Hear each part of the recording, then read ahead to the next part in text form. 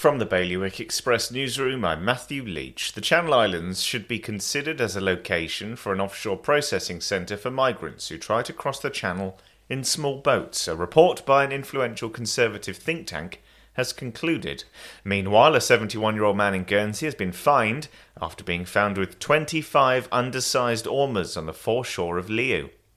A Jersey gynaecologist says he believes the high cost of living in Jersey means families are delaying having children, risking higher levels of infertility.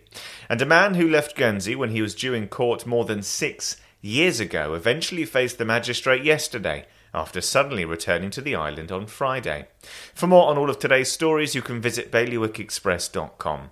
Your weather today is going to be a cloudy day with sunny spells. Wind will be a southwest moderate force 4, and there'll be a top temperature of 11 degrees.